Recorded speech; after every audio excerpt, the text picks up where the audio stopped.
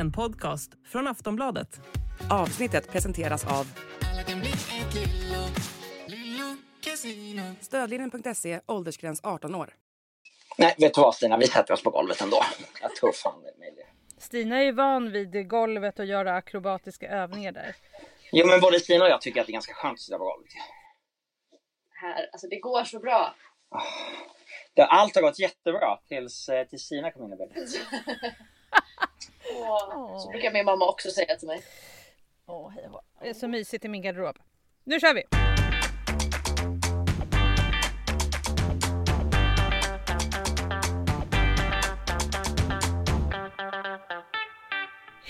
Hej och glad slager.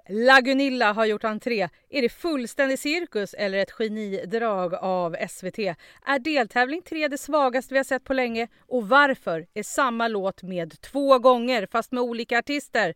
Ja, det finns givetvis en hel del att snacka om även i det här avsnittet. Varmt välkommen till Schlagerkoll. Jag heter Ågren och jag har med mig Tobbe Ek och Stina Dahlgren. Vad härligt att ni är med mig, och ni är ju faktiskt på plats i Växjö, eller hur Stina? Hur är läget där? Nej, men här är det mellofeber deluxe. Jättehärlig stämning i Växjö. Äntligen. Och Tobbe, du var lite besviken på efterfesten i Göteborg. Ser du fram emot efterfesten i Växjö? Ja, men det gör jag, för småstäderna brukar alltid vara bättre. Och Växjö det är mellofeber här. Folk är sugna på Melodifestivalen. Och det märks även på gänget bakom kulisserna. Det pratas redan om, gud var det så dålig efterfest i Göteborg? Det måste vi ändra på, det här ska bli bra. Gud vad roligt också att de har förstått att du var besviken. Ja, och inte bara jag förmedlar ju inte bara min egen besvikelse utan många andras besvikelse. Det här är alltså Schlagerkoll som du lyssnar på. Podden som handlar om allt kring Melodifestivalen. Och nytt från och med faktiskt förra helgen är ju att vi även spelar in ett avsnitt efter lördagens fest. Så om du vill höra våra analyser av det som händer i Göteborg, då får du backa ett avsnitt innan du börjar med det här kanske. Så kan man göra. Nu ska vi alldeles snart ta oss an deltävling nummer 3. Men vi får ju också en hel del lyssnarmail som vi är så glada över, Tobbe, eller hur? Ja, och de mejlar man till schlagerkoll@aftonbladet.se om man har fler frågor. Du har tränat så länge på det där, Tobbe. Ja, men den här meningen är ju den viktigaste jag får säga, och jag sitter ju tyst mest hela tiden i den här podden, men när jag äntligen får säga det där, då är det liksom my time to shine. Det är verkligen det. Någon gång kanske, Stina, jag bollar över till dig, får vi se vad som händer. Ja, snälla, låt mig prata någon gång i alla fall. Försök. Ursäkta mig. Nej. Vi ska inte ha något bråk här nu. Men vi kommer gå igenom lite lyssnarfrågor om en liten stund. Vi ska också givetvis tippa hur vi tror att det kommer gå den här veckan. Stina, innan vi drar igång bara så vill jag fråga, tycker du att det var rätt låtar som gick vidare förra veckan? Jag tyckte att det var så himla rättvist att Liam och Maria Sur gick vidare förra veckan. Vi pratade lite om det i podden då, och det var väl det som vi alla hoppades, kändes det som. Men man vågar ju aldrig hoppas att det ska vara rättvist i den här jävla tävlingen. Men det var det förra veckan. Jag är jättenöjd. Vad härligt att höra. Men det som det också har varit efter deltävlingen i Göteborg, Fröken Snusk tog sig vidare till finalkvalet. Det har varit mycket skriverier och frågetecken om vem det som egentligen har skrivit Fröken Snusk låt. Stina, vad är det som har hänt? Ja, men så här är det ju, att det har ju varit mycket prat om att det är 2 kvinnliga låtskrivare på Unga och fria, Fröken Snusks låt. Det är hon själv och Saraha eller Sarah Ryan som hon heter egentligen.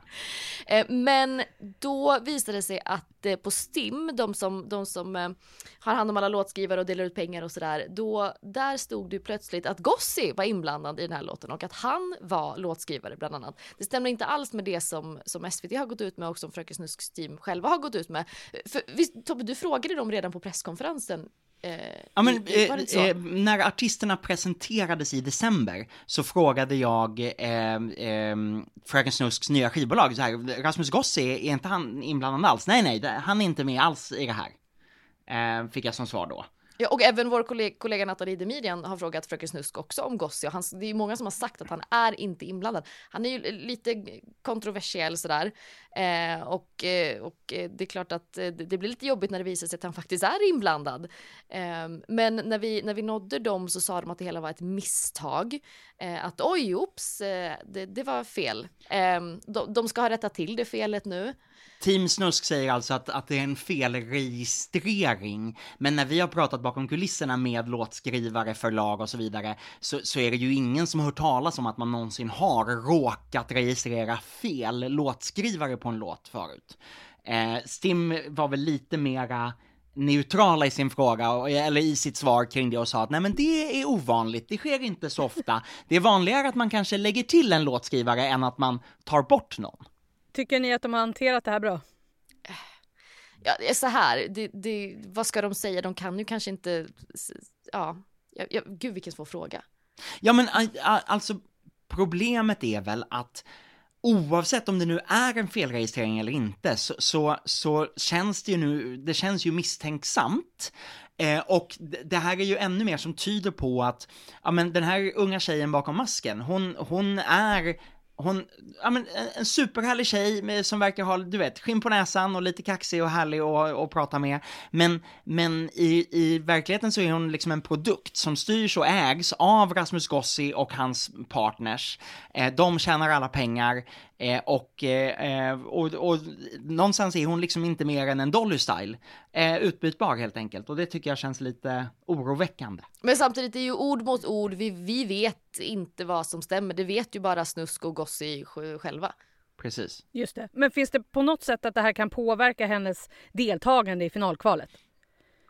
Jag tror att många vill ju gärna att Fröken Snusk ska stå på egna ben. Det är många som hejar på henne, tycker hon är jätteduktig. Många som tycker att hon ska bryta sig loss från Gossi och kanske köra en egen solokarriär. Så att, tjänar på det. Men jag tror att...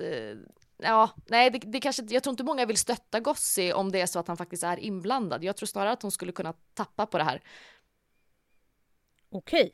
Vi får se helt enkelt hur det går för Fröken Snusk i finalkvalet.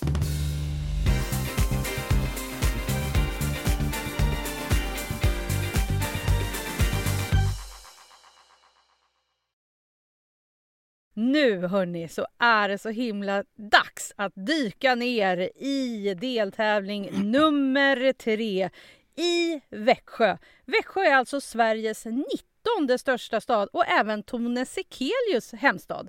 Det är 5:e gången som Växjö får hålla i en deltävling. Det är liksom inget dåligt resultat de har i bagaget. De 2 senaste gången de arrangerade, 2012, 2017, så kom de vinnande bidragen härifrån. Loreen och Robin Bengtsson. Tobbe, finns Sveriges vinnarbidrag den här veckan?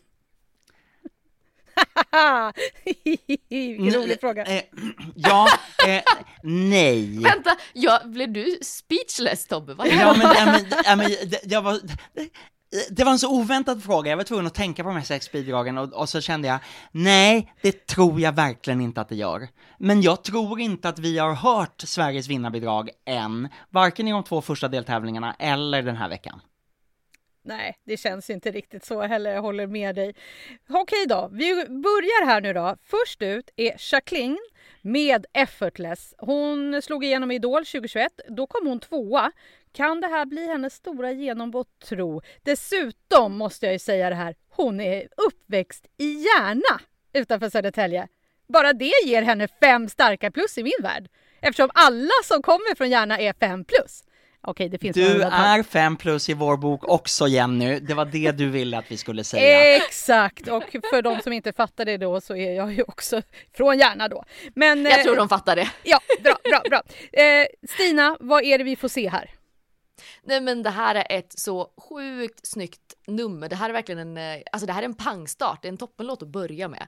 Det är så jävla snyggt när de öppnar med att hon står i någon typ av fyrkant och det är liksom mörkt och man ser hennes silhuetter. Det smäller till. Pang, säger det. Det här skulle kunna bli en av de få gånger som en debutant och egentligen okänd artist faktiskt vinner vinner deltävlingen, blir den som går direkt, går först till final. Skulle kunna bli så, för jag upplever också det här som en otroligt stark. Hon är snygg och cool på scenen, sjunger jättebra. Det är både modernt och souligt och lite så här 70-tals sexigt. Det finns liksom spår av Donna Summers I Love to Love You Baby och lite så här stönflämtande och sånt som jag tycker gör den här låten extra cool. Alltså, du pratar lite om 70-tal. Jag tycker inte det är så mycket 70-tal. Jag tycker att det här är liksom jag tycker det är möjligtvis lite början av 00-talet skulle jag säga, med den viben. Det här liksom sexiga dansnumret, det här liksom R&B, lite pop. Ja, men för mig 70-talet är ju uppbyggnaden till stönandet som gör att det nästan låter som att I Love to Love You Baby ska komma. Det är Donna Summers superhit från sent 70-tal. Det är det som för mig är 70-tal i det som annars är en modern soulpop-låt. Ja, alltså jag tycker ju att det här är ett supersnyggt nummer jag med. Den här basen som det inleder med. Jag älskar den här basen. För mig kan baslingan gå raka vägen till final om det är så att Jacqueline måste stanna i finalkvalet eller något sådär på vägen. Men sen vill jag också höra en dunderremix utav den här, för det kommer bli en sån rökare på dansgolvet i sommar, tror jag. Sen undrar jag om ni också tänker att de röda dräkterna som dansarna har är en liten hyllning till Alcazar. Jag tror att det kanske mellonördarna tänker. Jag tror inte att Jacqueline har tänkt så faktiskt. Du tror inte det? Nej, okej. Jag tänkte att det var till oss nördar. Nej, Jenny. Nej. Det är ju gulligt, men nej. Det är ju bara, dansarna har 4 röda kroppsstrumpor och det har ju aldrig Alcazar haft. Nej, men de hade i alla fall jättesnygga röda outfits i Not a Sinner, Not a Saint. Ja. Det jag är lite orolig över det här numret är att det ska gå samma öde som Victoria gjorde förra året. Då hon blev utslagen med sitt sjukt snygga popnummer.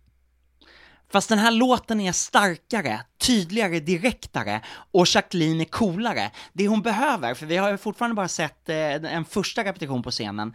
Det hon skulle behöva är liksom att ta för sig ännu mer på scenen. Men jag är inte alls orolig. Kanske också för att det inte finns lika starka medtävlanden den här veckan som Victoria hade när hon tävlade. Och jag tror också att det är bra att Jacqueline är debutant, för att här kommer snarare folk bli överraskade och vara sådär. De har inte sett så mycket av henne innan, om man inte har sett Idol möjligtvis, men annars kommer det bli mer av en chock.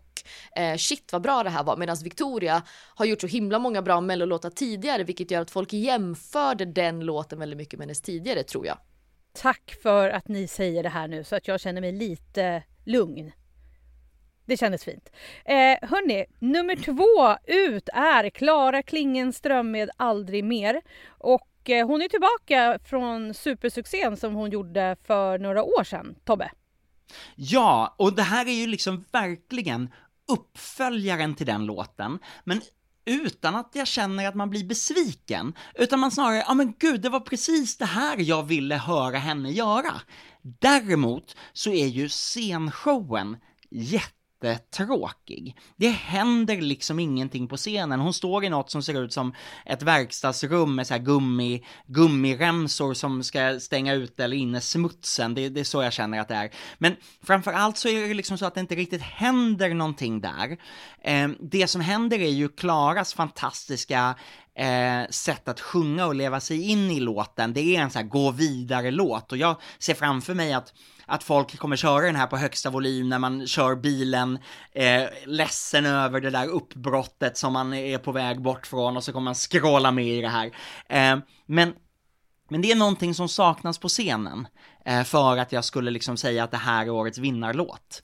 Men dock, när hon gjorde Behöver inte dig idag, så händer det ju heller inte så mycket på scenen. Så alltså... Nej, men jag tänker att man nu, då blev man också överraskad över, vad är det här för en ung ny tjej? Nu kommer det vara, nu är hon tillbaka. Det är en bra låt. Okej. Att man saknar, det där stönet var att man saknar någonting. Vad tycker du om låten, Stina? Men jag har ju lite svårt för den här typen av låtar. Men däremot det är ju något som gör att man älskar Klara.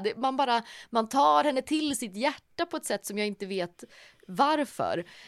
Och hon visar mycket känslor. Jag tycker mer om henne än vad jag tycker om låten, skulle jag säga.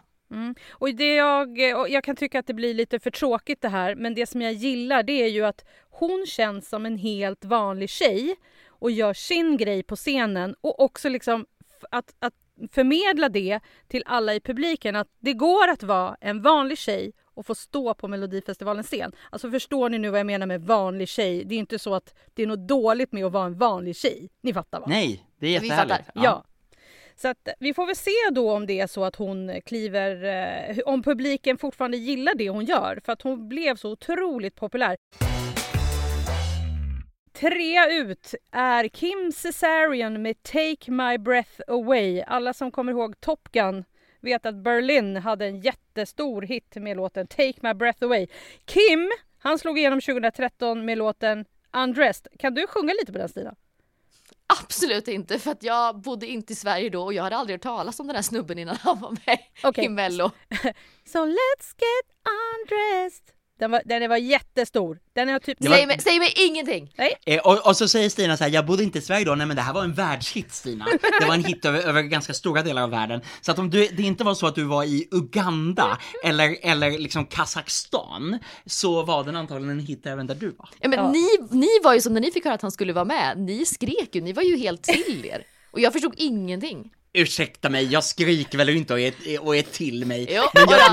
Men det var ett stort namn som jag kände att det här var intressant. Ja, det är ju så att den här låten har i alla fall ungefär 90 miljoner streams på Spotify. Har du glömt den så får du leta upp den där och lyssna. Nu vill han i alla fall väcka liv i sin karriär igen. Kommer han göra det med den här låten, tror du, Stina? Ja, om du frågar honom så har hans karriär aldrig varit död. Men nej, den här tror jag blir lite för anonym. Jag tycker låten, när jag först hörde låten, det är en bra låt egentligen. Det är en helt OK-låt. Men man hade velat att numret skulle lyfta låten, och det gör inte riktigt det. Det är Kim, det är lite dansare. Det känns lite 2017 tycker jag. Det är inte så mycket som händer och det är lite synd ändå. Låten har potential. Tobbe?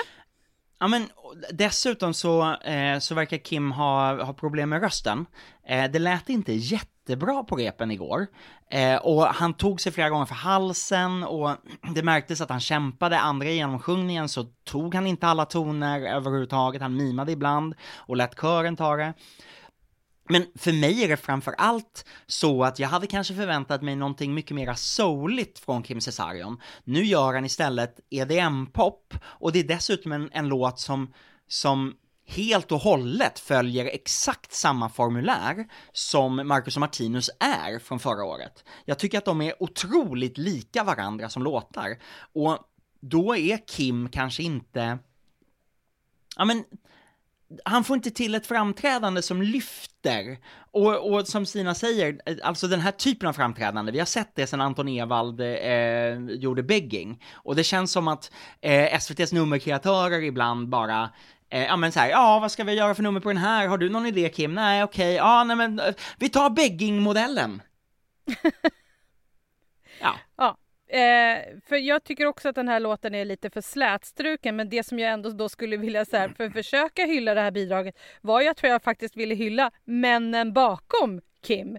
Alltså kan vi ge hatten av till dansarna, för i det här numret får de i alla fall bara vara sig själva istället för att vara utklädda till cowboys, kexchoklad eller någonting annat konstigt. Och kan vi speciellt, förlåt att jag tar ut 2 utav dansarna, men jag tycker alltid att det händer saker när de kommer på scen, och det är ju Lamin Holmén och Daniel Koivunen. Det händer något när de kommer upp. Så tack snälla för att ni finns, dansarna, de övriga dansarna också. Eller hur? Ja, jag höll på nästan på att säga en applåd här nu, men det blir lite konstigt.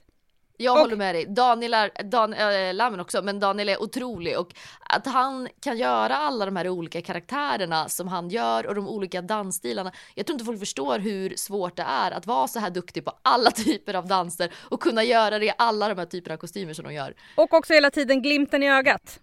Alltså att leverera det på scen, det är fantastiskt. Dansarna är ju alltid fantastiska och det är häftigt när de liksom, oavsett om de är en hummer och en klase vindruvor i Edvard Bloms nummer från 2018 till alla karaktärer de kommer göra på scenen. Jag vill ju kasta in Kenny Lans, Kim Pastor, Pauline Edderborn som också är som också är husdansare som verkligen gör de här karaktärerna. Det blir alltid otroligt snyggt med Melodifestivalens dansare på scenen. Ja, så det har i alla fall publiken något att se fram emot i helgen. Det blir mycket show från dansarna i olika outfits. Sen har vi nummer 4 är Claudi för dig. Förlåt, men hörde vi inte precis den här låten med Klara Klingenström? Eller med Victor Leksell. Ja, eller med Victor Leksell, ja.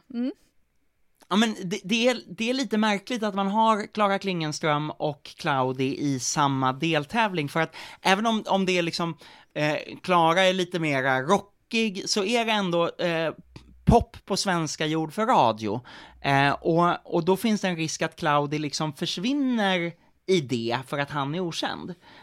Och det är som att man skulle ha 2 dansbandslåtar eller 2 rocklåtar eller 2 epadungslåtar i samma deltävling. Och det brukar väl Melodifestivalen vara duktig på att inte ha. Så jag tycker lite synd om honom, för han växte verkligen under torsdagsrepet. Från första genomsjungning till sista genomsjungning så plötsligt så tog han för sig, hade roligt och såg ut att ha kul på scenen i den där vassruggen han står på. Alltså jag hade hatat gräs så mycket. Alltså jag tycker att det är så fult. Bort med gräset. Alltså jag älskar att du får det här utbrottet nu, för det var faktiskt det första du skrev till mig när vi såg Claudi på scenen. Vad är det här med gräset, skrev du bara. Vad hände? Varför står han på en gräsplätt? Han har väl räddat våtmarkerna, vad är det med er som är... Varför är ni anti-våtmarker? Det sa vi aldrig. Men jag är anti-Claudis gräs och vass. Det är jag väldigt anti mot. Det är inte jag. För jag gillar när man jobbar med rekvisita och scenografi på scenen. Snarare än de här tråkiga LED-skärmarna och att det är det enda som sker. Som under några år så har det varit bara innehåll på LED-skärmar. Älskar när man har olika typer av scenografi. Det här... kanske de behöver jobba lite mer för att få till. Det känns ju mer som en vassrugg än som den där sommarängen som den beskrivs som. Så att lite får man kanske jobba på det. Men jag gillar tanken. Ja. Ja, men jag vet inte, men det är ju mitt hat mot såna här. Jag har ju svårt för de här lugna låtarna. Jag tycker att det lätt blir tråkigt, och jag vet inte om alltså han sjunger ju jättefint, absolut, men snark försvinner. Claudi heter ju egentligen William Schenberg, och om man känner igen honom så är det ju, han var med i SVT-serien Songland där han var med och skrev låt till Cherry bland annat. Han är ju från Göteborg, så att det blir ju också väldigt mycket koppling till Victor Leksell. Det är inte så konstigt att man tänker sen. Sen undrar jag så här, det känns som att han vill slita av sig sin stickade väst. Han står och sliter verkligen för att han ska försöka visa hur hjärtat liksom han älskar sin tjej. För det handlar ju om hans tjej i den här låten. Det är ju väldigt fint, men det är lite för tråkigt tycker jag. Men jag kommer minnas gräset.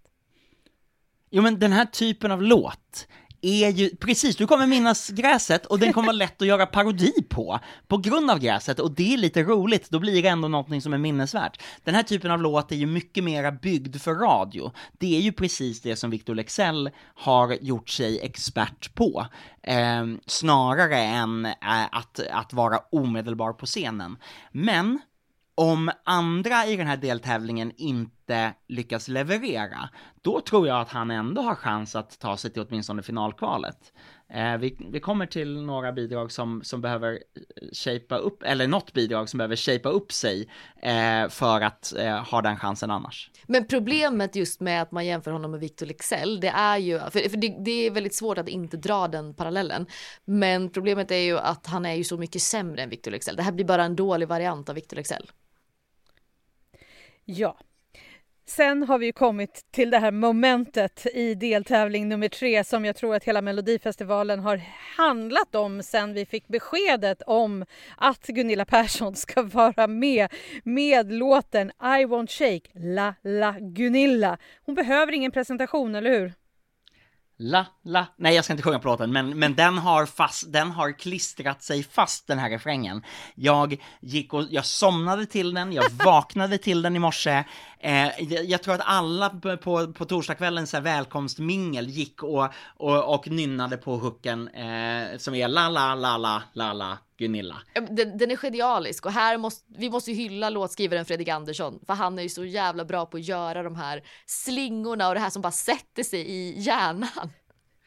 Problemet är att det finns alltid ett problem. Ja, men Gunilla är inte tillräckligt bra. Och vi har ju sett förut att det kommer liksom gröna personer som är ovana vid att stå på scenen och sjunga till Melodifestivalen. Man har aldrig använt den in er förut. Man vet inte hur det funkar att sjunga till backing tracks. Men de senaste åren så har ju skivbolagen varit bra på att liksom styra upp det, man repar in det. Och jag tror inte att man är särskilt förlåtande mot en Gunilla Persson 65 som ju har synts i offentliga sammanhang i liksom miljontals år, känns det som. Till skillnad från om det hade varit liksom en nygrön artist som hade känts lite stirrig på scenen. Men när Gunilla ligger en halv takt efter musiken, en halv takt efter sin kör i kuliss och liksom inte kommer in i det, och dessutom öppnar med två precis som Samir och Viktor, två textrader som hon ska ta själv, kommer in fel, det blir surt, det låter illa, då tror jag att hon tappar publiken där. Tyvärr, för det är när hon får feeling, och det fick hon vid sista genomsjungningen igår, då är det här härligt. Om hon bara slappnar av, njuter av stunden, då kan det här faktiskt ta sig vidare. Jag tycker att den här låten den är jättekonstig och jätteknäpp och jättekul. Men hon måste vara ödmjuk inför vad hon kan och vad hon inte kan. Sina begränsningar. Låta kör i kuliss ta de bitar som hon inte klarar. Men tyvärr tror jag inte att hon klarar av att släppa det. Det här är ju ändå helt rätt i tiden. För det är en hel del svängiga låtsas country i den här låten. Dansarna, cowboy outfits, och vi vet alla som är utanför mellobubblan att självaste Beyoncé i veckan gav ut 2 nya låtar i country style. Och nu kanske jag säger det sjukaste jag någonsin sagt i den här podden. Men skicka Gunilla direkt till final. Va? La Gunilla. Alltså vad man trallade med på den här låten hela kvällen igår. Och det är en rolig grej. Och ska vi ha ett crazy bidrag så låt det vara Gunilla. Är du seriös? Tycker du att Gunilla ska till final på riktigt? Eller säger du det här för content? Nej men alltså, vad finns det att rösta vidare den här veckan? Jacqueline? Ja, det är det var mitt väl det. första val. Ja. Men jag vet inte. Det är ju bara så här, jag tror som Tobbe, om hon bara lyckas sätta det och charma publiken och att folk faktiskt liksom kanske glömmer bort lite hur kontroversiell hon har varit i Hollywoodfruar genom åren, så kanske hon faktiskt kan gå vidare.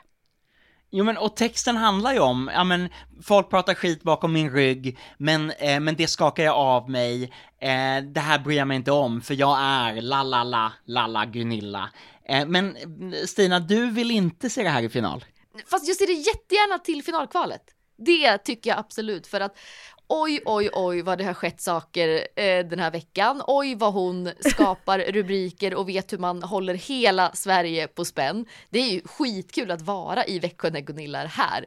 Det är jätteroligt att jobba. Man är lite rädd och lite spänd och lite glad och nervös. Allt på samma gång. Så att skicka henne till finalkvalet, det går jättebra. Men det skulle kännas lite... Alltså jag bara känner så här, stackars de artister som får bli utslagna av Gunilla Persson. Ja, lite förnedrande. Ja, nej men det håller jag med om. Om hon, och saken är den att jag tror liksom tyvärr inte heller att svenska folket unnar Gunilla Persson att ta sig vidare. Men om hon skärper till sig, då är jag nästan på Jennys sida. Om hon skärper till sig, om de där första 2 raderna sitter, hon klarar av att hålla takten, då är det ju en oemotståndlig refräng som jag absolut skulle vilja se ta sig till Friends Arena. Och jag tror också att det är ganska lätt att byta ut i refrängen Gunilla mot ett eget namn eller någonting. Så alla kan gå och sjunga om sig själv. La Stina. La Tobbe Ek. La Tobbe. Det går. Ja, det ska bli så otroligt spännande att se hur det går för Gunilla på lördag. Men det som jag undrar också, det som du säger Stina, med all hypen runt omkring henne. Hur är det med de andra artisterna? Tycker de att det är jobbigt att de inte får så mycket uppmärksamhet? Liksom, vi skriver ju inte lika mycket om de andra på grund av Gunilla. Vi ska fråga artisterna det idag, vet jag, på presskonferensen som är idag på fredagen. Men däremot så vet jag lite snacket i kulisserna. Redan förra veckan började det surras lite bak bland skivbolag och sådär att hur ska vi få andra artister än Gunilla att synas och höras nästa vecka. Och det är klart, det är inte jättekul när man har, de satsar ju enorma mängder pengar och liksom all tid, energi för att vara med i Melodifestivalen, och när då allt bara handlar om Gunilla, nej, det tycker inte de runt omkring är jätteroligt. Men jag lovar att ni ska fråga själva artisterna idag och se vad de säger, men jag vet inte om det är någon som hade vågat att säga att fan vad tråkigt att allt bara handlar om Gunilla helt öppet, men det tycker de ju säkert. Ja, och på torsdagens artistmingel på kvällen, då var det ju några som jobbar med andra bidrag som bara, ja men okej, nu kommer Gunilla. Ja men ska vi gå hem då eller? Skrattade såklart, för de är ju medvetna om att det kommer vara så, men det är ju inte så kul. Ingen har ju varit glad över att hamna i samma deltävling som Gunilla.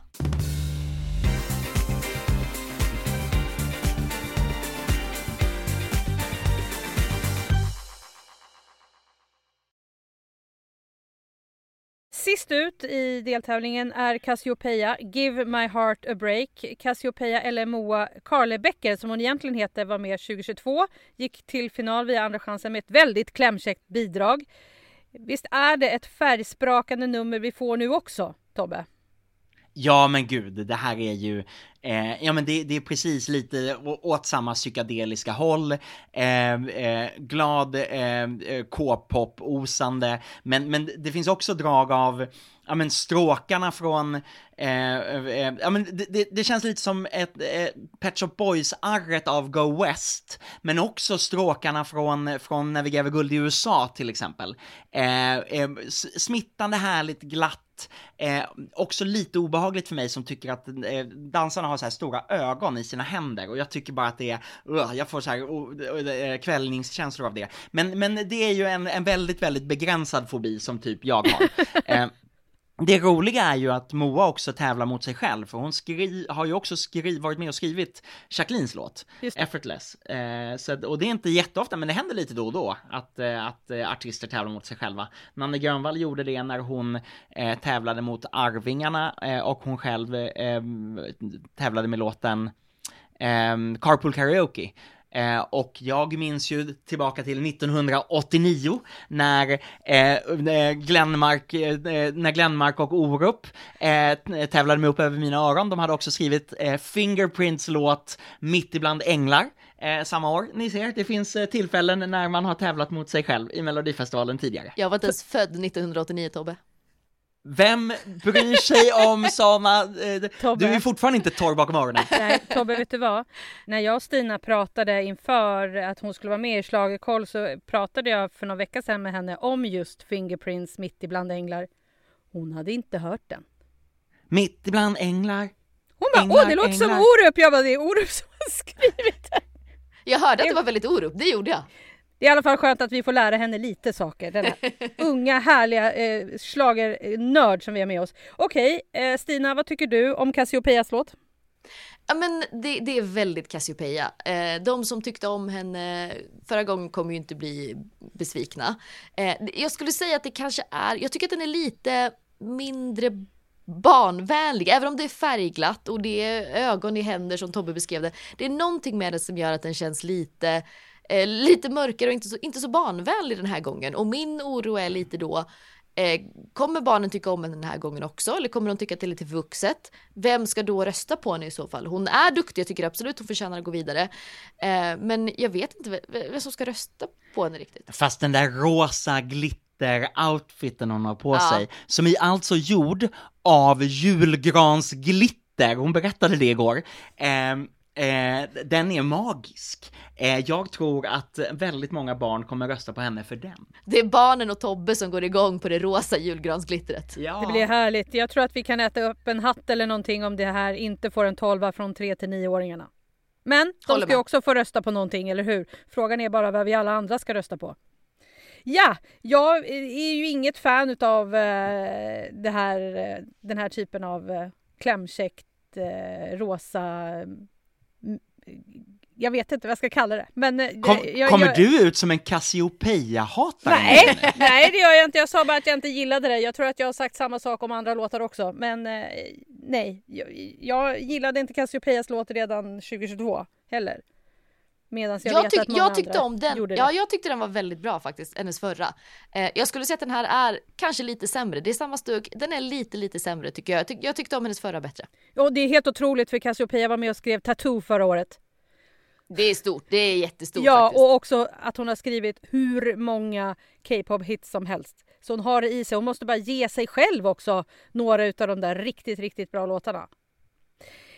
Nu har vi gått igenom alla låtar som ska vara med i deltävling nummer 3. Vi kommer tippa om en liten stund vad vi tror att det kommer resultera i.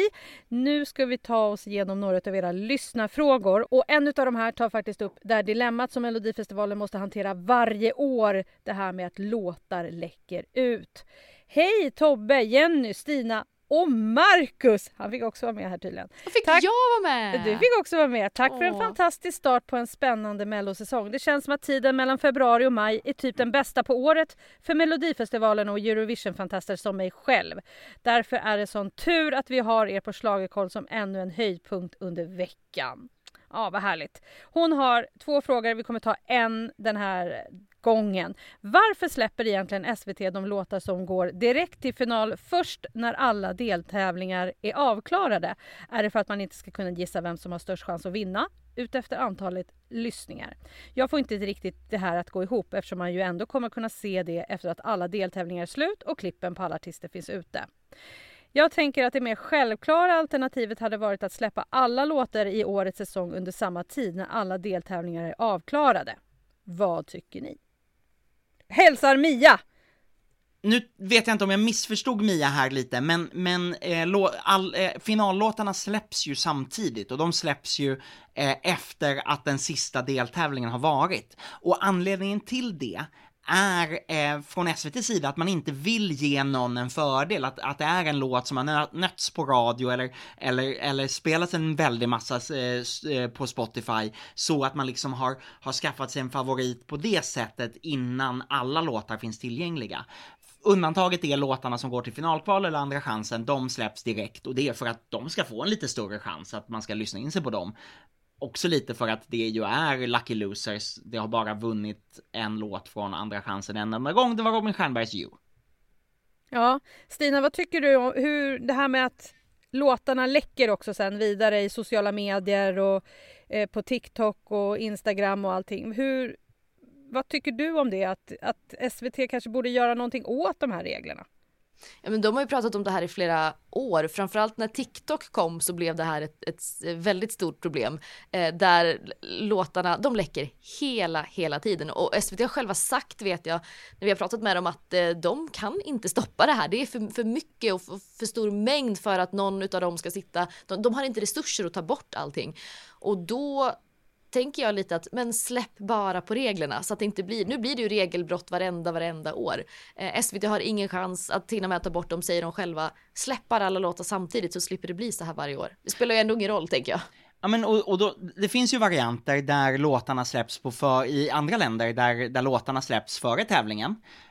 Men jag kan ju se att det finns en spänning i att inte ha hört låten förrän på lördagskvällen ordentligt. Det finns ju en del i att bygga upp spänningen för tittarna också. Att det spelas upp för pressen, att pressen får följa repetitionerna, att man släpper en minut, att man släpper 1 minut av låten, sen släpper 2 minuter av låten, man får se lite av repetitionen. Att det liksom är en invand del i att man bygger upp spänningen. Men däremot så är det här det som läcker, eller när TikTok-användare använder sig av de 30 sekunderna som SVT har lagt ut och gör videos av det. Det är ju någonting som för några år sedan så var det så här: åh nej, skandal, regelbrott. Nu är det bara så här: vi försöker att ta bort det men det går inte. Och sen så får det också vara en del i uppmärksamheten kring bidragen och marknadsföringen liksom. Men absolut, jag håller med dig om att det här med uppbyggnaden, om man släpper 30 sekunder och 60 sekunder och att det är på lördag det gäller när man får se det. Absolut, om det läcker lite när det är torsdag, fredag, om det läcker lite, det är så nära inpå, det gör ingenting. Men den absolut största spridningen, det kommer ju efter lördagen när folk sitter hemma vid sina tv-apparater, filmar av tvn och sen läcker. Och det är ju de finallåtarna vi pratar om, för det är ju bara finallåtarna som inte får släppas. Det känner jag. Släpp på det. Släpp bara alla låtar eftersom de ändå ligger ute efter lördagen. Ja, men jag tänker att det fortfarande är så att det är en begränsad publik som nås av de här lite kassa inspelningarna. Och en begränsad publik kan fortfarande vara några 100 000, men det är fortfarande en begränsad publik. Och jag tänker att det fortfarande finns någonting spännande i att okej, Cornelia, det var ju en jättebra låt, men hur lät den egentligen? Och hur låter den bredvid Anders Bagges låt? Och så kan man liksom inte höra det förrän alla har tävlat. Och sen kan man liksom jämföra de två framträdandena ordentligt liksom. Jag tycker att det fortfarande finns någonting spännande i det. Ja, konservativ som jag är. Ja, men jag tycker antingen så får man ju släppa alltihopa, eller så får man faktiskt hålla på alla låtarna tills det är dags för finalen. Och det här med att behålla spänningen lite. Jag vet ju att mina barn och mina syskonbarn och sådär, när man är så här: nu har SVT släppt den här minuten, ska vi inte kolla lite? Nej, vi måste vänta till lördag. Vi får inte fuska, tycker ju de liksom, att det är att i sånt fall lyssna på låten i förväg. Det tycker jag är roligt. Jag tror att många tänker så. Hörrni, vi har ett mejl till. Och det lyder så här: hej, hi, ho! Kära gänget, kommer du ihåg Tobbe? Ja. Jag är en trogen poddlyssnare till Aftonbladets poddar Kungligt och såklart även Bästa schlagerkoll. I podden Kungligt berättar Sara och Jenny att kronprinsessan-familjen följer Melodifestivalen hemifrån Haga. Vad glad jag blir att ha lyssnat på Kungligt. Det är min som jag har producerat förut. Det är jätteroligt att du gillar den här podden. Tror ni att kungafamiljen på något sätt kommer att synas till vid årets Eurovision? Själv hoppas jag att de sitter i arenan. Norska kungafamiljen satt ju till exempel i publiken i Eurovision 1986 i Bergen. Vilket bidrag i årets Melodifestival tror ni faller vår kungafamilj i smak? Ha en fortsatt fin dag. Hälsar Oliver. Vilken jättebra fråga. Jag älskar den här frågan. Kungafamiljen, framförallt kronprinsessan Victoria och Daniel och Estelle och Oscar och de älskar ju musik, hela kungafamiljen. Så att jag blir inte förvånad över att de tittar på Melodifestivalen. Jag tänker dock, nu får ni rätta mig om ni tänker annorlunda eller på att säga, men det är ju ett väldigt stort säkerhetspådrag just i år gällande Eurovision med Israel och allt som har varit. Jag tror att det är en alldeles för hög säkerhetsrisk för kungafamiljen att vara på plats. Men jag tror att de kommer sitta hemma och titta och kanske att Estelle och Oscar hjärteröstar. Det tror jag. Tobbe, tror du inte att de skulle kunna komma på en deltävling eller på finalen på Friends? Som inte heter Friends längre. Ja just det, den har bytt namn också. Den heter Strawberry. Ja, nej men, ja. Tillåt mig att skratta. Gud, ja, förlåt. Det där var så här, de skulle någon gång kunna dyka upp. Absolut, framförallt till finalen. Men jag tror att i år är nog inte året de dyker upp i Friends. Också på grund av säkerhetsläget. Då är det nog större möjlighet att de dyker upp på Eurovision. För att det är ett större event. Och deras uppdrag att representera skulle kunna vara någonting som att man prioriterar att då vara där på ett event som når ut till 100 miljoner tv-tittare lite drygt, om man räknar in deltävlingar och allt möjligt konstigt som EBU gör i sin tittarstatistik. Det var också en separat grej. Men det kanske är så att säkerhetsläget tar överhanden om man väljer att avstå. Vad de kan ha för favoriter? Jag vet inte riktigt. Jo, jag vet. Jag berättar. Kungen, han älskar Smash Into Pieces. Han tycker det här, det är bra drag i det här. Bra. Och det undrar jag om inte Daniel också gillar. Ja. Och kanske därför, vi vet ju att barn också smittas av sina föräldrar. Gillar föräldrarna det lite rockigt, då gör barnen det också. Och därför tror jag att och jag tror att det funkar. Sen tror jag att, eller vi vet ju att alla barn och kids älskar Marcus Martinus. Så att 100% att också Estelle och Leonor och hela det gänget, de gillar Marcus Martinus. Jag tror också att de gillar Maria Sor. Ja, det tror jag också. Det tror jag. Estelle dansar till henne hemma i sitt flickrum. Ja, precis. Och efter den här veckan kommer de kanske gilla Jacqueline också, tror jag. Ja, det hoppas vi. Och Oliver, det var faktiskt så att jag slängde iväg en fråga till Jenny och Sara i Kungligt och frågade dem vad de trodde. Och då sa Jenny erkände att hon hade bara sett en deltävling och vågade inte gissa sig på en gissning. Så att vi har i alla fall kollat med de kungliga experterna. Hörrni, nu är det dags för oss att slänga iväg en oh my god för den här veckan, och jag vet att jag har ändå förberett mig ordentligt den här veckan så att jag kan börja, och då säger jag oh my god, Jacquelines röda dansares hyllning till Alcazar. Jag säger att det är en sån, kom tillbaka snart. Tobbe? Oh my god, Gunilla Perssons refräng, den går inte ut ur mitt huvud. La la la, la la Gunilla. Men hatten av till Fredrik Andersson som vet hur man klistrar sig fast och tar sig in i min hjärna. Stina? Ja, men får jag också säga Jacqueline fast en lite annan. Jag skulle vilja säga oh my god, de första sekunderna av Jacquelines nummer. Precis sånt där som vi gillar att höra. Det är bra där tycker jag. Och sen då, what the fuck säger jag, låtuppställningen var i... Kunde vi ta och skicka den här deltävlingen, förlåt mig, nästan alla bidrag rakt ner i soptunnan. Nu blir jag lite upprörd för jag tycker ju inte alls att det här är den svagaste deltävlingen hittills. Nej, men det är det Tobbe, så att... Jaha. Tobbe, du är i bubblan. Stina har precis äntrat bubblan och jag är fortfarande på hemmaplan. Stina, vad säger du? Då säger jag, what the fuck, kan någon diska Claudis gräs?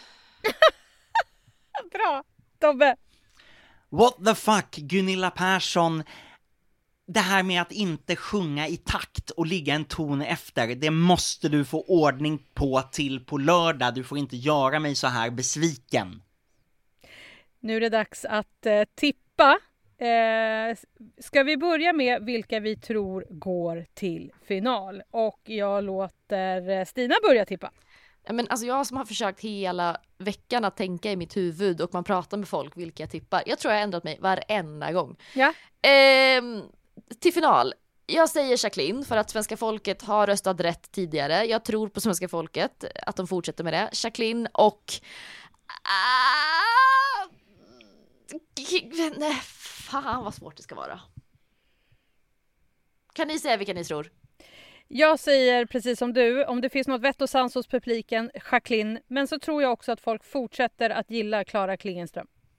Ja, bra. Jag tar den. Gud vad tråkig jag var nu. Ja. Men jag säger också det. Vad tråkigt det blev. Men jag Nej tror då. Det är så Ivan. Min tippning, den är så... det skulle vara så himla roligt om svenska folket faktiskt röstade fram en deltävlingsvinnare som är en nykomling. Så Jacqueline där. Och sen så tror jag att rösterna, det kommer fördelas väldigt, väldigt jämnt mellan Cassiopeia och Klara Klingenström.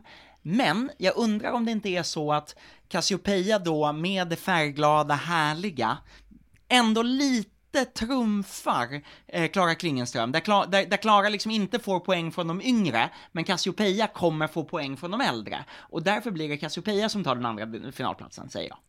Och så kan jag ju då säga finalkvalet, så tror jag ju då att då tar Klara Klingenström tredjeplatsen där. Och sen har Gunilla Persson chans att ta det om hon lyckas sätta sitt nummer. Men som det ser ut nu tror jag snarare att det blir Rädda våtmarkerna som tar sin första kvalfinalplats med Claudi. Ja, men då, jag tror att Gunilla Persson tar en plats i finalkvalet. Jag tror ändå på henne. Jag tror att folket tycker om att skratta lite åt henne och tycker det är kul. Och då säger jag Cassiopeia också då. Gunilla Persson och Cassiopeia. Ja, och då är jag tråkig och säger exakt samma sak som du. Vi tycker så lika, Jenny. Ja, det gör vi. Jag hade olika åsikter. Ja, men sen det finns ju alltid någon som kan skrälla. Vi får se. Man får se på lördag efter deltävling helt enkelt. Intressant att vi alla tre har helt räknat ut Kim Cesarion som liksom är comebacken den här veckan. Ja, fast om han hade haft en comeback som hade gått mer genom rutan, en låt som inte var så slätstruken, så tror jag att han hade varit där uppe. Och de här jävla midtempo långsamma låtarna har ju gått vidare tidigare. Alltså Lisa Ajax, jag har till och med glömt vad hon hette. Dear Sarah, du ser jag glömt för att hon var så tråkig. De har ju gått vidare förut, så svenska folket gillar uppenbarligen det som jag tycker är urtråkigt. Så då tror Tobbe, jag får väl ge det ett rätt redan nu då, antagligen för Claudi. Vi får se helt enkelt. Det enda som vi vet i någon form av mellanakt så här när vi spelar in fredag förmiddag, det är att Edvard af Sillén ska bli invald i Hall of Fame. Har ni luskat ut någonting om det blir någon show eller ska han gå upp och köra ståuppa i 15 minuter eller något? Edvard gör inga ståuppor. Nej, jag vet det. Det var många år sedan han gjorde det. Jag tror att han var 17 när han gjorde det. I know, men jag tänkte om han ska liksom stå för underhållningen eller vet vi någonting? Nej, det vet jag inte. Jag har inte hört någonting. Det blir spännande att se. Och så får vi se också om SVT släpper kärleksgrejen mellan Carina Berg och Björn Gustafsson. Vi hoppas lite på det, eller hur? Ja, kanske. Ta in Gynning nu. Jag tycker hon och Berg är jätteroliga. Vi får se helt enkelt. Nu är det dags för oss att börja ladda inför lördagens final. Se till att hänga med Tobbe i bloggen. Följ med Stina på efterfesten och alla presskonferenser. Ni hittar självklart all vår bevakning i Aftonbladets app eller på aftonbladet.se. Och så kommer ni ihåg att mejla oss nu då. Stina, vad är mejladressen? Den är schlagerkoll@aftonbladet.se. Nu tror jag Stina sa fel, för det är ju faktiskt schlagerkoll@aftonbladet.se. Toppen! Det var ju det jag sa, Tobbe! Ja.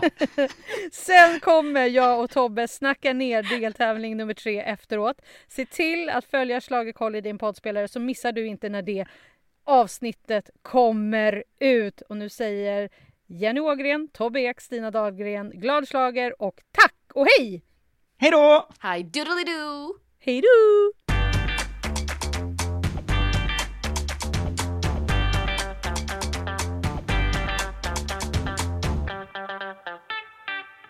Du har lyssnat på en podcast från Aftonbladet. Ansvarig utgivare är Lena K. Samuelsson.